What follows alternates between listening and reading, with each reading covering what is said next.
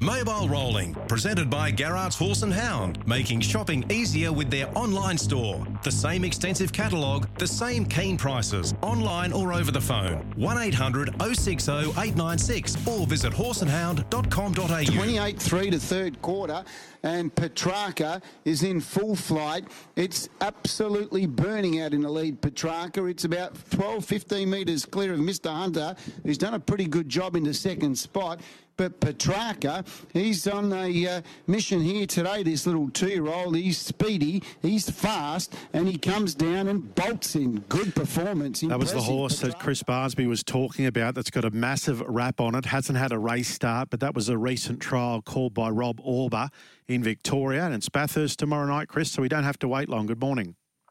Steve, good morning to you. Good morning, everyone. He steps out in race 8 tomorrow night, which is heat 7 of the Gold Crown for the 2-year-old colts and geldings, and he'll wear saddlecloth number 6. He'll start from 5. There's an early scratching to his inside, but he is going to be deep into the red, Steve, and this is going to be exciting to see because that trial was just breathtaking. Nathan Jack, who drove him in that trial, takes the drive tomorrow night. We know Nathan's in super form, won the recent Group 1 Newcastle Mile. He was in the winner's circle last night, claiming a heat of the Gold Tiara for the 2-year-old fillies, and he gave me a huge rap for this guy. So really looking forward to seeing this horse step out. Trained by Emma Stewart, Clayton Tonkin. They know how to get a good horse going early, so there's a lot to look forward to tomorrow night. Certainly are the king of the kids, that stable in Victoria. Well, we're very keen. We're listening to every word coming from Scott Steele this morning, the CEO of Albion Park Harness Club. He's with us now.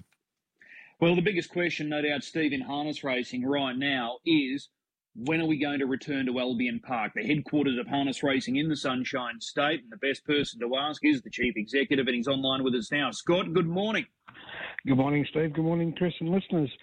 Yes, gentlemen, we've obviously been a very challenging period for all involved, but I can report our track is down, resurfaced, looks $1 million. Our stables have been cleaned, gurneyed, sterilised, so they're ready to go. Once again, our biggest issue at the moment is power. After a meeting yesterday with Racing Queensland and our neighbours, the Brisbane Greys, the switchboard that's required to run the main switchboard is on a boat coming from Germany, so that's not ideal. And because of the unique part, there's only so many in the world, so they are trying to source one around the world to get flown in. On the contingency side of things, RQ are sourcing generators so that we can run just the essential services to run a race meeting. The club has put a contingency plan in with the Currick, and we have a new stewards room up in the Creek Bar. So it's only the timing system and the broadcast. If we can get that run by generators, gentlemen, obviously the lights will be out till further notice, but I know working with David Brick, we're looking to schedule some day meetings in the not too distant future, and look at some slots if we can get on Sky 2 on a Saturday to run Saturday day meetings as well. So we are ready to race on what the club can control, but unfortunately with the power position, it's still ongoing as to when that power might be coming on. But I know we're close to getting some generators in, so I'd give us a couple of weeks, and I'd like to think we'll be somewhere closer, Chris and Steve.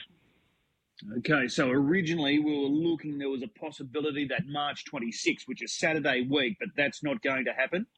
No, I'd like to think it'd be very close to that date, Chris, and that's what the club's certainly working towards. But as I said, from the club's perspective, we're ready to go. It's just obviously getting the generator, getting the power, and then slowly switching everything back on, making sure those essential services work to run a race meeting. And once that's done, we are absolutely good to go. So in the interim, the club's providing a workout day on next Wednesday, the 23rd, to allow horses to come and do some workouts and educations, unofficial ones, of course, and to put horses over our new track. So we're trying to give the participants a bit of a hit out at Albion Park. And, as I said, I'd like to think that we're getting closer to racing, Chris. But to give you a defined date wouldn't. I probably can't do just at this time. So, Scott, could the first meeting back, though, be one of those day programs you're talking about on a Saturday afternoon? It will be either a Friday or the Saturday type of thing. So I'd hate to tell an April Fool's joke, but I'd like to think it's somewhere around there, that's for sure. Is there any power on at Albion Park at all? The only power at the site at the moment is Garrard's Horse and Hound, and unfortunately they've got to rip their floor up. So the only place that's got power is useless to them at the moment. So and look, to be fair, everyone is working hard to get power back on. It'd be nice to think that RQ could have some generators in here today or tomorrow, so we can start that process. But the only part that is powered at the moment is the Garrard's Horse and Hound, which is obviously empty due to the floor being after ripped up. So, it is frustrating, gentlemen, but I'd like to think there's some light at the end of the tunnel. Okay, I can feel the frustration in your voice. Just on the track itself, you feel it's ready to go. Are you happy with the way it's come up? Absolutely, 100%. The boys done a fantastic job. We put a horse over it the other day, and the bloke who worked the horse said he couldn't hear it. It was nice on the horse's legs. That's nice and soft, had a cushion on it. So that's why we're obviously giving the participants a chance to those tracks who might have been washed away to come in, give the horses a hit out. We're going to chuck a burger on the barbie for everyone as well. So, it's trying to get some sort of normality back into the creek is where we're trying to head. What about the cost of all this, Scott? How much ballpark would it have cost so far, and when's it coming from? Fix it all. Well, I would say I know we've lost assets of up to about $270,000 at the latest call, and that's rising. Our loss of revenue would be probably around that $200,000 mark. And so we'd certainly be on the north side of $500,000 at this stage and counting. And we're obviously still waiting to hear back from Racing Queensland as to what relief and support they're going to offer. But we're in their swing, doing our best, and so we just want to be back racing here at the Creek. But as a club, we're probably looking at, as I said, north of that $500,000 loss at the moment. It's a huge kick in the stomach, isn't it, for a club like Albion Park? It's certainly not ideal. But I've got a great support team around us with the staff, and the board's very supportive. So, and I'm sure, to be fair, Racing Queensland will certainly come to the party to make sure that harness racing is looked after suitably as they should. Scott, another project that's been on the board for some time, and this is for both clubs, both the Greyhounds and also for the Trotting Club, is a new tower for the judges, the broadcasters. Has there been any consideration about fast-tracking that and sort of implementing that whilst we're out of action? It was probably the first thing that both Luke and myself put to Racing Queensland. It was obviously we didn't want to get back up racing and then have to shut down for 10 days while that's done. Unfortunately, their planning didn't allow that to happen while we're down, because they're obviously getting stuff in from other parts of Australia and the final engineering. So it's certainly not ideal. And just we're on that topic, obviously a stadium's getting built here at some stage apparently for the Olympics. Just to build your calls box, Chris, they have to go down 26 metres to find some solid footings for that to go in. So I can only imagine what it's going to take to put a 12,000 stadium in there. 26 metres? 26 metres before they hit something solid that they can put footings on. So that tells a story in itself. Wow. So there's a possibility that we'll come back to racing, we'll have a couple of weeks, and then we've got to shut down again for that sort of week, 10-day period for the new tower to be erected. We're sort of pushing back to, and both Luke and I are united in this, that post-September before our summer carnival, because there's no other way we want to get rolling and miss 10 days on what we initially thought was only probably a 4 or 5 day project. So that ball is still definitely in the air. But I can assure you we won't be. If we get rolling by early April, we'll keep pressing forward. That's for sure. Okay, and then just on that, with the TAB Constellations fast approaching, given what's happened with the track, it might be a blessing in disguise that the track will be absolutely A1 perfect for the TAB Constellations?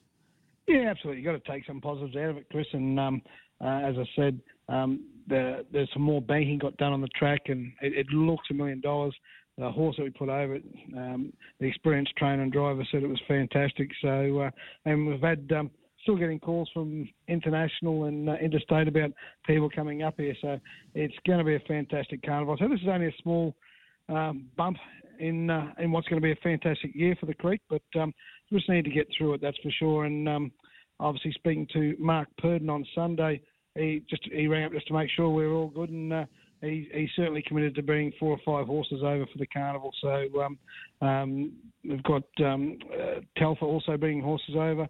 We've got about 10 or 12 interstate trainers. So it is going to be massive, Chris, which is something we've got to keep as a positive, that's for sure. What would Mark Purdon's horses, Chris, some of them be earmarked that Scott's referring to? Self-Assured, Akuta, that'd be the top 2. Okay. Yeah, so they're his 2 best at the very moment as well. So it's a nice little combination to be bringing to Brisbane. So just on next Wednesday, a workout day planned, Scott. So if anyone wants to nominate, how do they go about it? They ring RQ or do they ring the club? No, they ring the club. Get in contact with either Kate or myself, and it's all on all our socials. But if they contact Kate or myself either via phone or email, we'll draw the fields up and just be in class, or as trainers want to go with their own horses, and we'll just allocate some time so we're not getting on top of each other. There'll be a mobile on site for any trainer that wants to bring some young horses in for education, and there'll obviously be medical facilities on site too, so we're safe and sound with everyone. But just give everyone an opportunity that may need to give their horses a blowout, and their track might be under repair, and they want to give their horses some education. I know some trotters might need a bit of a hit out on the bigger track. So that's what we're sort of aiming to do for the participants, and we'll keep that going until we're sort of back racing for sure. Okay. Really appreciate the update. Hopefully it's going to be sooner rather than later, but you've given us good insight there this morning. Thanks, gentlemen. Appreciate your time. So there you have it, Steve. So we're still, probably a couple of weeks away. So we're just sourcing those power issues. So hopefully that can be rectified ASAP, and then we'll be back racing. But there's a glimmer of hope there that we will be back maybe within a fortnight. Yeah, 1st or 2nd, 3rd of it. Well, I don't know what the dates are. What's the Saturday, first Saturday in April? Anyway, and that'll be interesting in itself, Chris, if they have a couple of Saturday day programs on Sky 2, how that turnover of those meetings would compare with, say, a Saturday night. That would be interesting when we do, if that does happen, present itself, which is possible. Absolutely. Yep. So Friday the 1st is it was a night meeting that was scheduled, so obviously they'll try and run that during the day, and then Saturday is the 2nd. Okay. Mark Dux is with us. All right. Mark, good morning. Yeah, good morning, Chris. How are you? Very well. You've heard the news there. Still a couple of weeks away. It's not ideal, but we're getting closer by the sound of it. Yeah, can't come soon enough, that's for sure. Yeah. But in saying that, your team's going along nicely. Another winner last night. You had a winner on Tuesday, a winner last Saturday night. You've got the team ticking over well. Yeah, no, they've been racing pretty good at the moment, so let's just hope they can continue that way. All right, and you go back to Redcliffe on Saturday night. You've got a fairly strong hand to play at this meeting as well. Race 1, number 2, Tommy Lincoln. He was first up last week. I thought he was terrific. Sectionally, he was given no chance of running down Deus Ex, and no horse was in that race. But you must have been pleased with the way he actually found the line. Yeah, no, I thought he raced pretty well, Chris. The sectionals tell the story, could never win the race. It was always going to be a fence race, and the way he hit the line, his own sections were good, and he was wide around the last bend. So this week we come up with a good alley. We looked like we'd probably find the top, and he's going to take some running down, that's for sure. All right. That was his first start since October, so it was a good break. Did you notice any sort of big changes with Tommy Lincoln from his last campaign to what we saw last week? Yeah, look, he was ready to race there a little while back, and I'd given him a couple of nice trials and had him in the go, and then he got a little bit crook on me, so I had to give him a week off and sort of go again. But look, he's strengthened up and he feels really strong, and his work's been really good since his first run the other night. And as I said, it looks like he's the leader in the race. From the alley, I'd imagine the one will take a trail. It'll be behind us, so it'll get the run of the race. And we're going to be in front. We might have to run a bit of time, but it's not behind him to run a bit of time. And the way he went the other night, he should take a lot of running down. Yeah, absolutely. Did you think he was comfortable at Redcliffe, or is he crying out for that return to Albion Park? Oh, look, I think he better suited on the bigger track, but he got around the track quite good the other night. You know, I don't think it's any major worries to him. So, and as I said, we've come up with a good alley for a change. All right. Captain Nemo is the horse that won last Saturday night for you. He's so consistent, this guy. He never puts in a bad run. He just keeps on keeping on, this guy. He's only a 4-year-old, and he's so versatile. He's tough. He's got speed. He's got probably underrated speed, this horse, in many ways. But he just did what he needed to do last week, didn't he? Well, that's what he does. He's never a horse that wants to win by a big margin. He's happy just to do what he's got to do. You know, everyone probably thought he would looked a bit disappointing because he only sort of fell in. But, I mean, he was only doing what he had to do, and that's the kind of horse he is. And as you said, he's very versatile. He can do a bit of work in his races, and, you know, he can come from back in the field, providing there's enough speed on the race. It's like any race these days. If they happen to go slow up front, it's very hard to make up the ground from back in the field. But if it's a genuine run race, and, you know, he'll be hitting the line even from back in the field. So, yeah, it doesn't really worry him too much. All right. He's only a 4-year-old, so looking long term, that new race during the carnival, that Queensland only trained horses race, which leads into the Rising Sun, could that be a potential target for a horse like Captain Nemo? Because the faster they go, I think the better he'll be, because he'll follow any type of pace, I believe. Well, it gives you the impression he will. And look, he's run pretty good times, you know, for the class of horses that he's been racing. The times are pretty good when you sort of start and look at the faster class races, and he's done it tough when he's done that. Yeah, I would say we'd be aiming at those sort of races through the winter and that, and, you know, if he stays up and keeps racing well, there's no reason why we won't be there. Okay. This race on Saturday night draws well, gate 3, should be handed to the pace throughout. A little bit tricky, that race. You know, there's a lot of speed out wide, and the one will probably try and lead. So, yeah, look, I think there's going to be a lot of speed off the gate, but for how far, well, that's another story. But, you know, I don't say our guy's super brilliant off the gate, but he can hold his own. It'll just depend how they all come out and which ones go forward and which ones don't, you know. But, look, wherever he lands, I'm sure he'll run a good race. All right. Race number 5, the Garrard's Horse and Hound Final. We've seen heats over the past week, 10 days now. You're represented by Gas Monkey, who draws the inside gate, and he's a horse that's got a really nice record here at the track. Do you give him a good chance here? Well, look, you know, we'll be aiming up to try and hold the lead. There's good speed in the race, and I'm sure they'll all be charging, but, you know, we'll be doing our best to try and hold, and if we can hold, he's a way better horse if he happens to find the lead. So if we find the lead, you know, like his run was good the other night, there's no reason why he won't race good. This race should generate early pressure. Just looking at that front line, there are a few that can really fly the gate. Well, that's it. And look, they might be too quick for us, but you know, we have got good gate speed.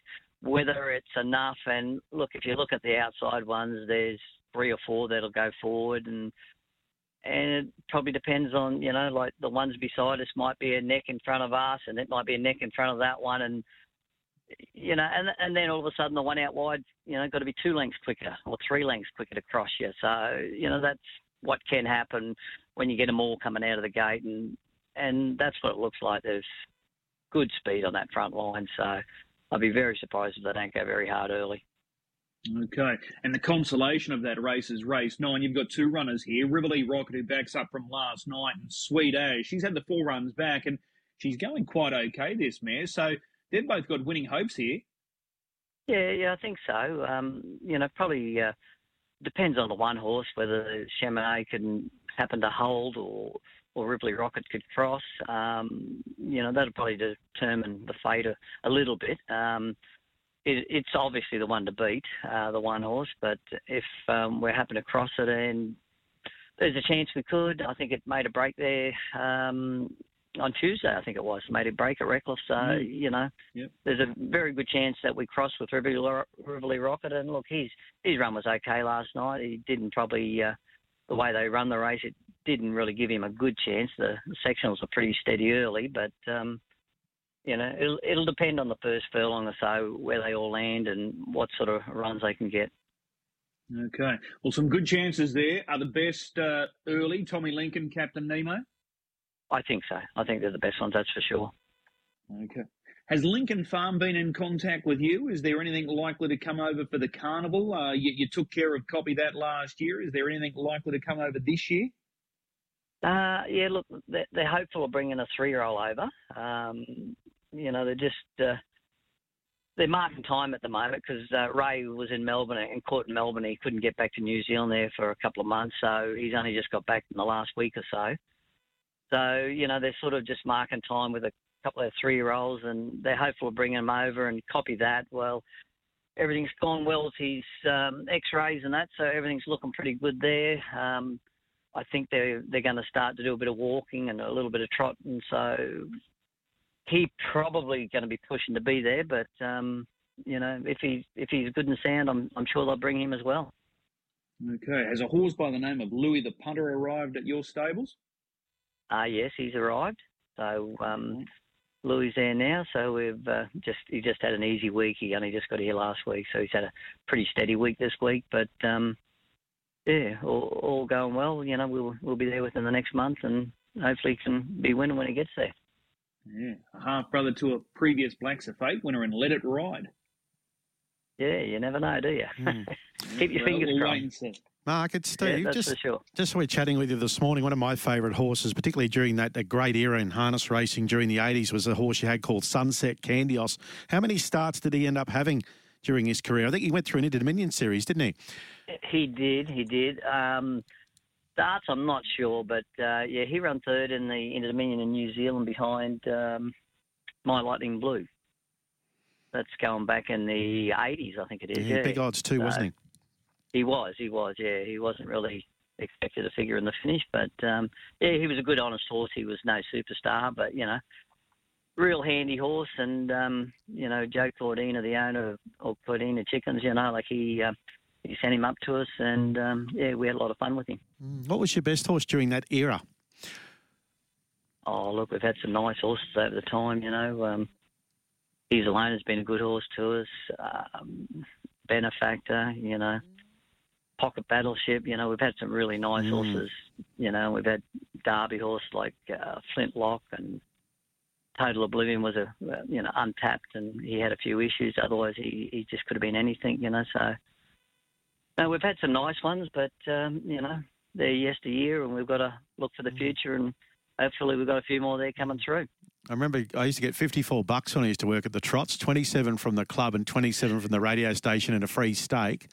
And I remember, you were doing well, weren't you? Yeah, that was all right. And that's what I used to get. I remember putting the whole 54 on Sunset Candios one night at the Trots. Did the right thing by me. Well, that's the main thing. That was a long time ago, wasn't it? It was a long time ago. Nice to talk to you. That's for sure. You too, Steve. Yeah, Mark Duck's joining us this morning. Yeah, Brittany Graham's with us now, Chris, on Mobile Rolling. I was just going to say, Steve, with Mark, he's based down at Woongoolba, which is on the south side, and that's near Norwell. So if that track does go in down there, he'll be pretty happy with that. Yeah, he was at Park Ridge, wasn't he, for a long time? Yeah, exactly. Exactly. He went to the same high school as me. Anyway, Brittany Graham's with us. Brittany, good morning. Morning, Chris. How are you? Very well. What's making news this week for you? It's a bit of a quieter week in terms of, I guess, racing from a Queensland, New South Wales perspective, a little bit closer to home for us. But plenty going on down south. There's the Group 1 Tassie Cup on Saturday night, now $100,000. A good race in the West on Friday night as well, and some Group 1 racing at Melton. So it's a busy weekend from that perspective, and we're sort of, I guess, keeping an eye out on what's upcoming when it comes to Bathurst. Their card next Friday night, their big Gold Crown night. The race is starting to build momentum, and everybody's talking about how they're going to get to Queensland. So plenty happening on that field. Okay. Just on Bathurst with their Gold Crown Carnival, we saw the fillies step out last night. The colts are going around tomorrow night. Steve and I have been talking about Petrarca. What sort of mail are you getting about Petrarca, this unraced horse that steps out in the heat first up tomorrow night? Well, he seems pretty good, doesn't he, off that trial performance? He looks as though he's got untapped ability, and he's from the right camp as well. So it's a different Bathurst this year because all of these horses are so new. Most of them are having their first or second starts, and it's hard to get a real line on them. So it will be interesting to see how he lines up, but I'm sure they wouldn't be bringing him to Bathurst if they didn't think that he was something out of the box. I know Danny likes to support those Bathurst races, but he looks as though he's the one to beat in that series. And when it comes to the fillies last night, I enjoyed those heats. Dual Melody was certainly the most impressive to the eye, and also on the clock for Bernie Hewitt. She went 55 and 4, and she's Q-bred as well. So she came out of the Brisbane APG sale last year, I believe. So we might get to see a bit of her on the other side of this carnival when she probably heads north for all of those features. Yeah, well, it was pointed out to me last night at Redcliffe that her half-siblings raced at Redcliffe last night. He's Sweet, who's a Group 1 winner himself, and Indy Jewel, they're the half relations to that filly. And she was impressive last night. Big, strong, imposing filly, and she went fast time. So she's obviously going to be a key runner in that Tiara final next week. Yeah, no doubt about that. She raced really well in the Pink Bonnet. I think she's probably still just, well, from her first few runs, it looked as though she was just taking a little bit of time. She led on a few occasions, and she was probably just a little bit lost out in front. I watched a few trials, and Bernie was just trying to teach her to sort of run away from them, but she did that last night. Yeah, absolutely.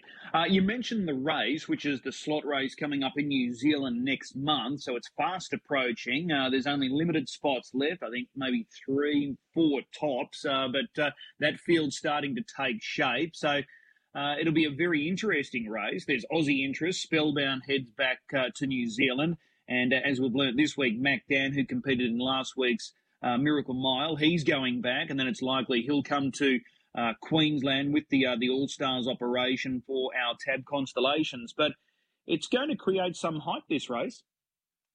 I think it's at the right time of year as well, Chris. It's a quieter time when it comes to open class racing, and everybody's looking for the next carnival to look forward to. We've got Bathurst and races like that for the juveniles, but for the open class horses, there is a little bit of a lull ahead of Queensland, so people are looking for where to next. It's good for New Zealand that they've got another race that's getting that little bit of trans-Tasman interest. You mentioned Spellbound, Mac Dan, also Stylish Memphis, who I'm under the impression will be doing the majority of her racing for the remainder of her career in Australia. So these are all horses that we know really well, and then horses like Self Assured and the like, who are looking likely to come to Queensland, they pique our interest a little more as well. So it'll be a 10-horse race, 8 and 2 configuration. The 2 mares that are currently in the race will draw 1 and 2. And then I'm hoping for the sake of the Aussie interest, and also probably for the race itself, that Mac Dan can draw off the front line, because his gate speed that we saw during the Sydney Carnival is going to be vital to that. But yeah, I believe there's 3 slots left. It looks as though 2 of them are pretty well sewn up. South Coast Darden slot owned by his connections. Spankham as well with the Kennards.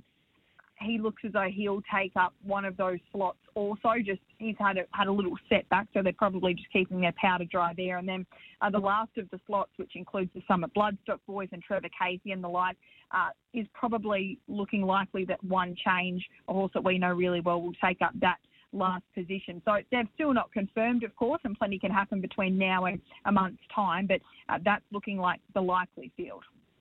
Okay. Speaking of races and horses, I've spoken about this week, the Rising Sun. As we know, there's only 1 horse invited for the Rising Sun coming up in July during our Tab Constellation. That's Bondi Lockdown. Are you surprised we haven't seen any more invitations issued?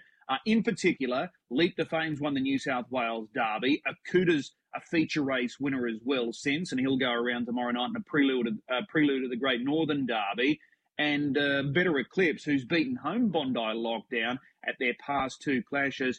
None of those horses have been invited. Are you a little surprised that they're just keeping their powder dry and they haven't issued any more invitations? Maybe slightly. They're the obvious 3, aren't they, Chris? And connections of all horses, particularly Better Eclipse and Akuta, of course, who have to travel, have registered or expressed their interest in coming. So I think it's probably just a matter of time. There's probably a few other things that they're concentrating on at the moment, but it is coming up quite quickly. I spoke to Aaron Dunn earlier this week with Bondi Lockdown, and I think he said it was 16 weeks he'd worked out until the Rising Sun. I think Bondi Lockdown's probably 50-50 at this point in time after his Miracle Mile run. He tied up quite badly, and Aaron just is, I guess, in a bit of a predicament at this point in time whether he gives him a really good break now because he had a very big 3-year-old season and no real time between 3 and 4 to concentrate on races like the Victoria Cup and the Inter-Dominion, or whether he gives him a freshen up and then brings him to Queensland. So I'm getting the feeling that Queensland's looking less and less likely for Bondi Lockdown, which is disappointing. But I have no doubt that the other three that you mentioned, they'll all be targeting the race. And I think it's only a matter of time before they're given invites, put it that way. Okay, well, Tab have released markets for both the Rising Sun and the Blacks at Fake. So if you fancy one right now, these races coming through in July 9 for the Rising Sun, July 23 for the Blacks at Fake. Those markets are available, but there's a lot of water to go under the bridge between now and then. No doubt about that. But on my travels over the last few weeks, the one word that keeps coming up is Queensland. So I think we might be chock-a-block come a few months' time, Chris. I don't know where all these horses are going to live for a month or so, but it's just the carnival that everybody's wanting to get to, which is great to see. So just on that, where would a lot of these horses end up being stable, Brittany? It's a tricky one. I floated the idea last year, probably a little bit too late to get it all organised, about setting up Albion Park as somewhat of a training hub or a bit of a demountable stable setup. I believe that's in the works, so they'd place up some temporary stabling and use the facilities there, put a few paddocks in the middle of the track, because with there being no training facility in Queensland, it is really hard. At Menangle, for example, most people stay there during the carnival. So there's always visitors that stay with certain connections that they've built relationships with, but purely with the volume of horses that are on their way, people just don't have a spare 10 or 15 boxes to house people. And that's what a lot of the connections that I've been talking to want to bring 4 or 5 horses, and it's just tough when there's simply not the infrastructure available. So hopefully we'll see something at Albion Park anyway. Yeah, well, yeah, you'd say if there wasn't, if the floods weren't around, well, it may well have happened. But now, as Scott said, they're just poor. Obviously Racing Queensland are coming to the party, but just the cost of these floods and cleaning up, it's just horrendous. So it's just you wouldn't believe the timing of it. But anyway, is there a good thing for the weekend, Brittany? It's a good weekend of racing. I've had quite a decent look at the Hobart card on Saturday night with their Tassie Cup. That looks a really interesting card of racing. And in the Oaks race number 4, I think Relentless Me is a great bet. Race 4, number 4 at Hobart on Saturday night, that $40,000 feature. Loved her first run back from a spell, and I think that she's a filly on the way up. Okay, so we'll take the tip there. Race 4, number 4, Relentless Me at Hobart on Saturday night. That's the Tassie Oaks. Brittany, as always, appreciate the time. Enjoy the weekend, and we'll chat again next week. Thanks, Chris. So, Brittany Graham joining us. So that is meant to happen, Steve, that there will be some makeshift stables erected there at Albion Park in the back straight. I think they're looking at 20 to 24 boxes that they're going to construct. So that'll house a lot of these horses that are coming from interstate or New Zealand for the carnival. Oh, okay. Yeah, I just wondered if the floods might have changed that, Chris. But no, that's good news then. Yeah. So they're trying to make it as easy as possible for those that are coming from interstate and from New Zealand. So hopefully that will go ahead. But I'm led to believe that's those plans are well advanced. Oh, that's good. Yeah. The So Governor's Cup tomorrow night at Gloucester. This is short paper, Nick. And you talked about Texas Tiger. They dominate the market. Matty Young's with us now. Matty, good morning. Good morning, boys. Who wins this race? I'm in the corner of Papanik just because Papanik's race fit and it's got the draw, and he can carve out some pretty good sectionals out in front, and I think race fitness will definitely tell in the concluding stages. I know Gary Hall Sr., outstanding, legendary trainer. He gets his horses pretty much spot on first up, but the horse hasn't raced for a fair while, so look, I think if he wins this race, he's in for an exceptional campaign at Texas Tiger. So I was happy to be in Papanik's corner, but I had him a bit longer in my market. But, I'm not surprised that he's come up that short. How does he get driven, Texas Tiger, from the 5? That's a very good question, Steve. I think he probably has to roll forward and just sit parked. If really dink him about winning. I think he'll have to do it from the breeds if they're going to try and look after him and let him hit the line a bit for first up run and fitness purposes. Then they might look for some cover. But yeah, it looks a race where he's most likely going to be in the breeze, and then he's at the mercy of what Chris Vogt wants to run with Papanik out in front. This is Junior's first night back from a suspension, isn't it, tomorrow night? Yeah, he had his first night back a few weeks ago, and then he got time again. So let's hope he gets through the night unscathed. Well, unscathed for anyone else that's around him. Yeah, absolutely. Did claim, 2 Group 1s that night before getting a little time on the sideline. Speaking of that, were you at the trials yesterday at Pinjarra? I was. Valedictorian? Yes, very impressive. He trialled over 2,185 metres, which is very unlikely to see a horse trialling, or a 2-year-old especially, trialling over that at the early part of the season. And he ran home.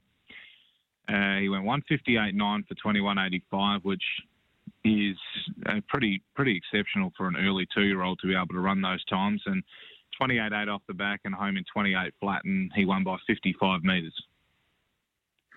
So what is he aiming towards then? Well, I'm not actually sure what he's aiming towards, but I think he's got a few good races coming up. The Westbred Classic will be coming up a little bit later on, and your main 2-year-old races, the Champagne Stakes. I'm not actually sure where all those races sit now with the change of calendar season now to calendar year.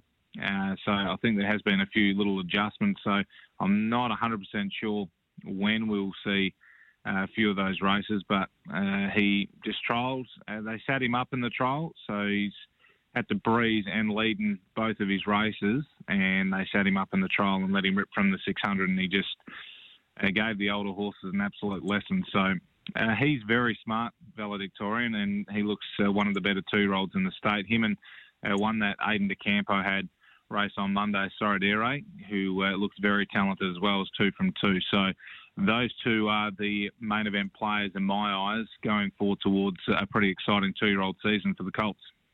Okay, and just tell us about the ownership group involved with Valedictorian. It's the Trot Syndicate number 20 Syndicate. So there's a lot of first-time owners involved with this very exciting prospect, and he's in the right stable, Justin Prentice. He knows his way around a horse. So this is obviously bringing a lot of new faces to the track.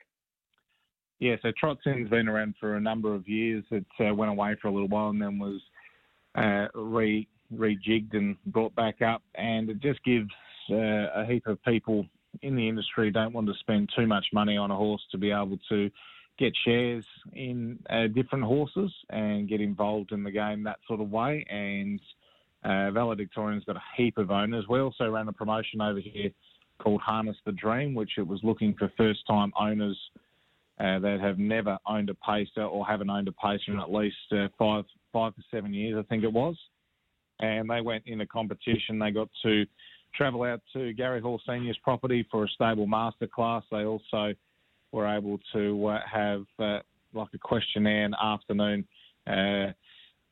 training series with a lot of trainers, drivers, vets, barriers and the like, where myself and Ashley Reeves were asking questions to the industry participants, and they got to learn a heap about the game and how everything operates. And we had the big final on Pacing Cup night, where the winner was drawn into the horse now known Valedictorian, and the Barnards took it out 10%, and they waited 10 days for the horse to race at Gloucester Park. He won the heat of the Sales Classic, and then 2 weeks later he was the winner of a Group 1. So that is exceptional. It was very well attended. A lot of people were very interested in, and they're going to run that competition again for next year as well. So it was a huge success, and hopefully we can keep finding Valedictorians for the Harness the Dream members going forward. Yeah, absolutely. I'm sure they're set for a big year.